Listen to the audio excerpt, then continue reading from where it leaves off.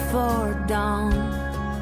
Every man has a story, and the story goes on. From a granddad's eyes to a newborn son. Why farm is in my blood. We all benefit from Michigan farm families who take pride in perfecting the art and science of growing fresh, high-quality foods and products year after year. Local Michigan farmers nurture what nature gives them, growing some of the most popular foods and products. Did you know that we rank number one in the nation in more than 15 products? In fact, more than 50,000 local farm families help to grow and raise more than 300 different great-tasting, high-quality, fresh foods and products, making us the second most agriculturally diverse state in the nation. Hello, today I'm speaking with Pamela Ruig, Chair of the Department of Animal Science at my alma mater, Michigan State University. Hello, Pamela. How are you? Very good. Go green. Go white. There we go. Great start. So you're the chair. What does that entail? So the chair of an academic department at universities is kind of the CEO of that particular little department. And our department isn't that little, but basically all of the faculty report to me, and the staff also as well. And so I'm responsible for making sure that our students get educated, that our accounts are balanced, that our animals are well cared for, and that we've got impactful research going on. That sounds like you have a lot going on. And I do have a lot going on. I know from looking up your bio ahead of time that you were at Michigan State and then you weren't for a long time, and now you're back. Can you tell me about your path? Yeah, so I am a native of Mackinac County in the Upper Peninsula. Great. And, my family's been up there since they were cutting down all the trees about 100 years ago. Oh. And, so I've got really deep roots up in the Upper Peninsula, and always wanted to be a veterinarian, and I never really anticipated that my career path would go in this way. So I came to Michigan State many decades ago, was in this department, and then went on and got a degree, my veterinary degree from Michigan State as well. So I have 2 degrees from Michigan State. And then I've just had the most kind of interesting career path, and one thing I think that brings to me is some opportunity to really connect with our students who often go off and have very diverse career paths. But I've been in private practice. I went back to school at University of California at Davis. I did clinical practice where I'm actually touching large animals. I'm a specialist in dairy cows. Great.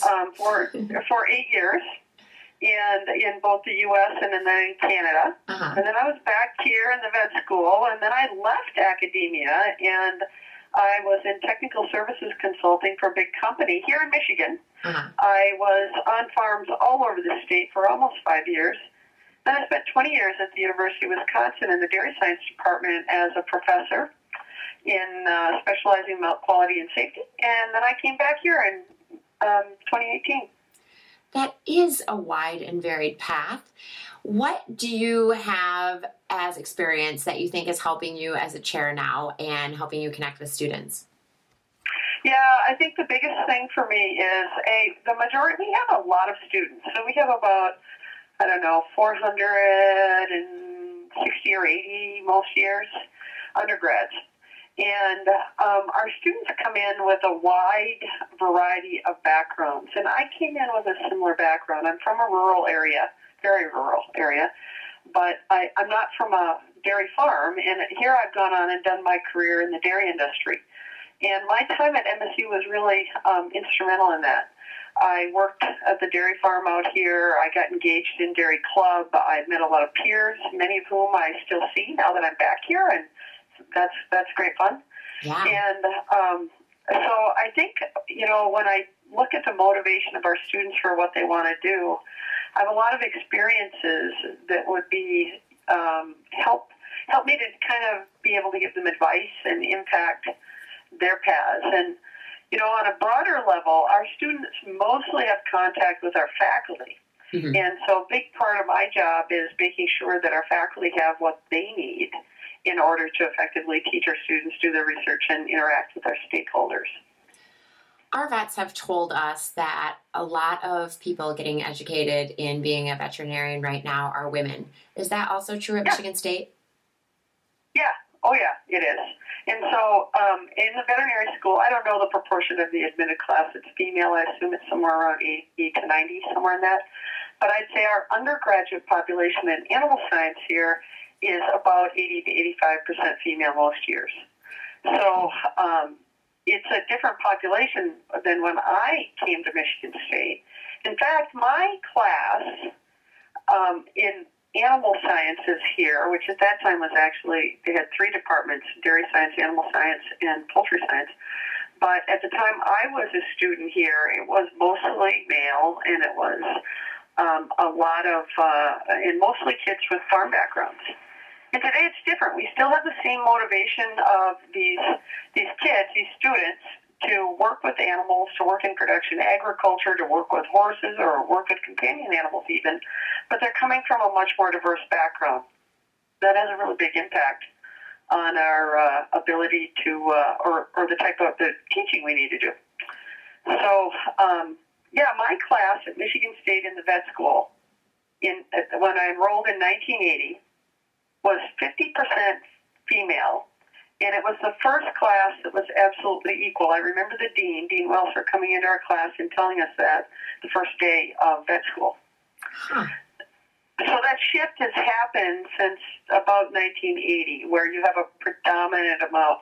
But when I got out of vet school, it was unusual for women to be working in dairy, and pretty much throughout my career, there weren't too many role models ahead of me for trying to figure out if I was going to actually be able to do the things I was interested to do.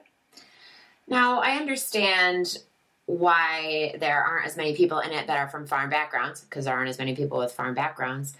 But Right. Is the amount of women in it just to the same percentage that there are more women in higher education right now? Or is there something particular about veterinary medicine that is attracting women? Well, I remember I'm in the animal science department here, and so speaking to the veterinary trends, I might not be the best person right now, even though I'm a female veterinarian, but there's a lot of things that people have talked about.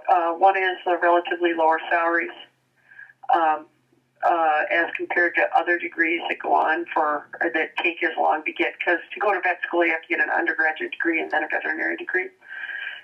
The debt load, other issues, economic issues are a lot of it. That does always play a role in almost everything, right?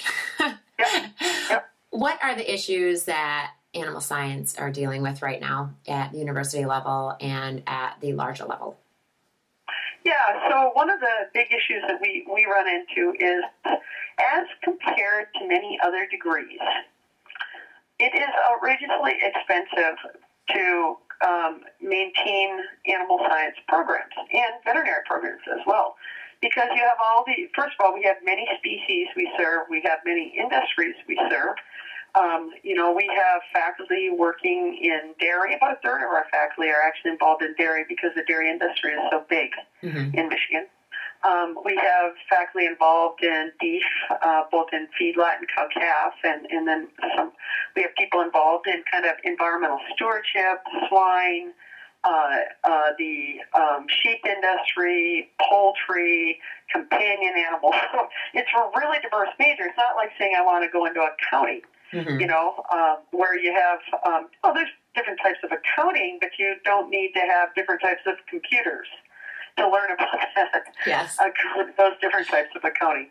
So it's a very expensive major to maintain an infrastructure to deliver the type of training that we want to deliver. And because the students are coming in with less experience with animals, and because we want to send them out workforce ready, at least entry-level ready, we need to have a fair bit of hands-on experience in our first couple of years of undergraduate so we can move them or encourage them into going to experiential learning, things like internships out in the real world as they get toward the end of their 4 years here. So if you look at the amount of cost or the degree that it costs to maintain the infrastructure to do that, when the university administrators are trying to balance their budgets, of course, we kind of stick out as being pretty expensive program to maintain. And so, educating people that are balancing those budgets at the university level and about the importance of maintaining these facilities has been an important part of what we have to do.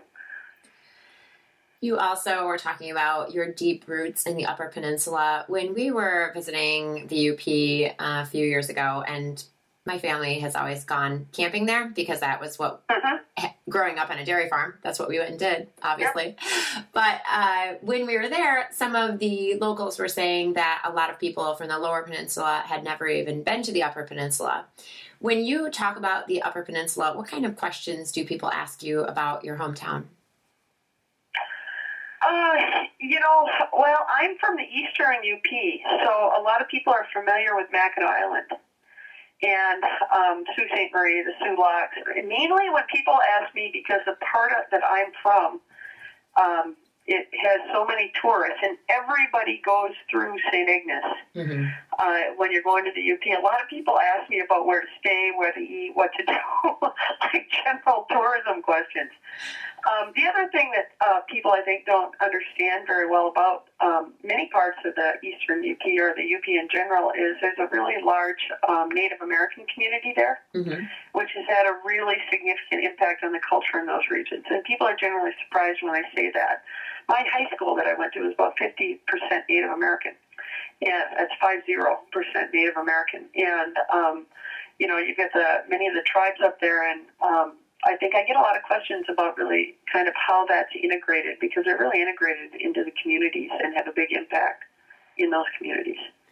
That certainly would be different, and I think a lot of people would be surprised to hear that percentage. So when you were growing up, was this a huge part of the culture too? I mean, in the larger community?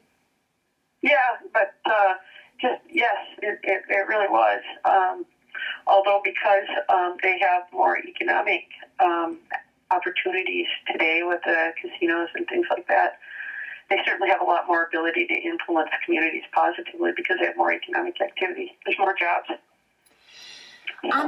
On the animal side of it, in your picture that in the article that you wrote about Welcome from the Incoming Chair, you're holding a cat. And we have talked about other kinds of animals. What kind of animals are a part of your life? Well, right now, what I've got right now in this job is I have 2 cats and a dog. Wonderful. Yeah, and that's what I have right now. I've had, because I'm so busy traveling in this particular job, I grew up with horses as well. Oh, great. Yeah, and but I certainly don't have enough time right now, and I'm really glad we've got our Equine Teaching and Research Center out here, and we'll be having beautiful little foals out here pretty soon. Oh. And the rest of these farms out here kind of give me my fix on these other species. And of course, my career is in the dairy industry. I absolutely love dairy cows. And when you ask if they're a part of my life, absolutely, even though I don't have my own farm. Well, as I say about calves, they never get less cute. It's never like one is born and I'm like, it's just worn off. No, they're adorable. Yeah. Well, you should come out and look at our lambs as well. They look like stuffed animals. Oh my gosh, yes. And picking them up, they're so much easier to pick up than calves. It absolutely is. Absolutely. I'm in full agreement on that. What do you like to do when you're not working? You mentioned that you travel a lot for work. Yeah, so what I do a lot of weekends is I drive to the UP. Great. I have a cabin up there. Oh, nice. And it's just 10 miles west of the bridge. And I do a lot of water sports. I do a lot of kayaking. I do a lot of hiking. I'm an outdoors person. Yes. And I think that probably has to do with my roots in the Upper Peninsula. I am also an outdoors person and love all of those things. And part of what I love about Michigan is the weather is bad sometimes, but it's almost never so bad that you can't do things. Yeah, absolutely. When you go kayaking, have you tried winter kayaking?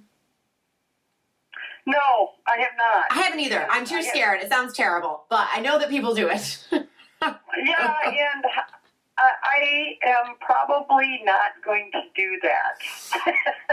The consequences seem steep. It's my cabin is on Lake Michigan. That's where my kayak lives.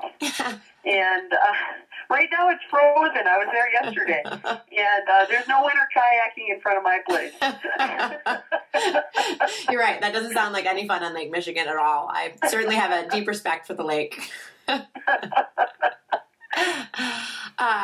When you're traveling for work, where do your travels take you?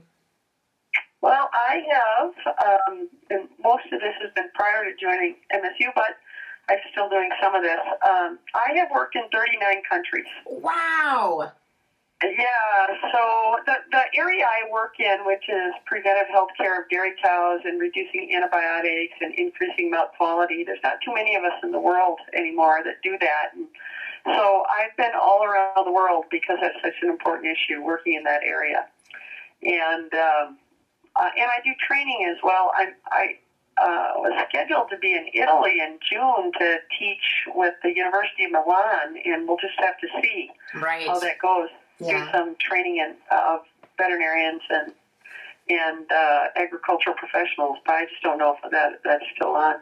I've spent a lot of time in China over the years. I probably spent on average about 5 weeks a year in China the last 5-6 years until I came here, and working with kind of their emerging dairy industry over there as well. Where do you recommend that people go? Obviously, if you've worked in 39 countries, you've been to a lot more than a lot of people have. Is there some place that you like to go back to, or that you tell everyone you have to go here? Well, so I have, because a lot of the areas I've worked in have been developing countries. If we're talking tourism, you really don't want to go to a developing country most of the time unless you're pretty adventuresome. But what I tell everybody is, if you're going to go to Europe, everyone should go to Italy and spend a couple weeks in Italy because the food is good. They have fantastic cheese, pork, everything's good. All the food's good. And it's, as far as the interesting things to see, the density of things to see is really phenomenal. You can't go anywhere and not find interesting things. If you want to go into South America, I really recommend Chile. Chile is like South America for beginners. It's really well organized.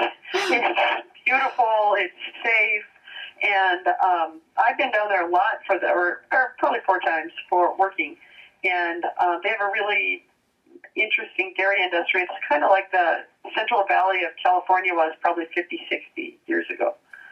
Neat. That is always so fun to get other people's perspectives on places to go to. And I like your density of things to do. It's so easy to get around and see different things, much like the Mackinac area of Michigan. Yeah, exactly. Yeah, if you're going to stay in Michigan, I recommend going up north. And up north to me is you got to drive across the bridge. So favorite places to go in Michigan then? Obviously over the bridge. I'm guessing to your cabin, but we're not all going there. That is absolutely my favorite. Eastern Upper Peninsula. Actually, anywhere in the Upper Peninsula is my favorite place. And anywhere on Lake Michigan, I'm prone to the Lake Michigan side, of the UP. But there is nothing like sitting in front of a campfire on the shores of Lake Michigan, watching that sunset. This is ridiculous, but this summer we were there and it was a magical sunset on Lake Michigan. It was so beautiful, and I took a picture with my family in front of it, and I keep it on my phone and I look at it all the time because, number one, I love sunsets, and number two, I love Lake Michigan. Yeah, absolutely. It's just really special. So farming and agriculture, everything leads to food. You mentioned that you love the food in Italy because of the good cheese and pork, but what kind of food do you eat on a regular basis? What do you like? I am a huge consumer of dairy products, and I am most definitely a carnivore. So if I've got a choice on a menu in a restaurant and good filet mignon is on there, I'm going to get that unless it's competing with a lamb chop or a pork shank. Or maybe some sort of chicken cordon bleu. So I am definitely a carnivore. But, probably my all-time favorite food, pasty. Oh, gosh. We are such Michiganders. It is so... They're really hard to beat. They are so wonderful. And I love your promotion of the dairy industry. We always joke, since we're dairy farmers, I'm like, I'm no hypocrite. I don't think a day goes by that I don't consume a dairy product all day long, every day. Oh, absolutely. No, just shameless promotion. Do you have a place? Do you make your own pasties or do you buy them from somewhere? I normally buy them. I can make them. I have made them, but it is a heck of a lot of work. Oh my gosh, the recipes normally make like 50. They do, seriously. The recipes that I have are like massive volume. And it's just much easier, up there where I'm from, you can choose from 6 different vendors within a 5-minute drive. And so, yeah.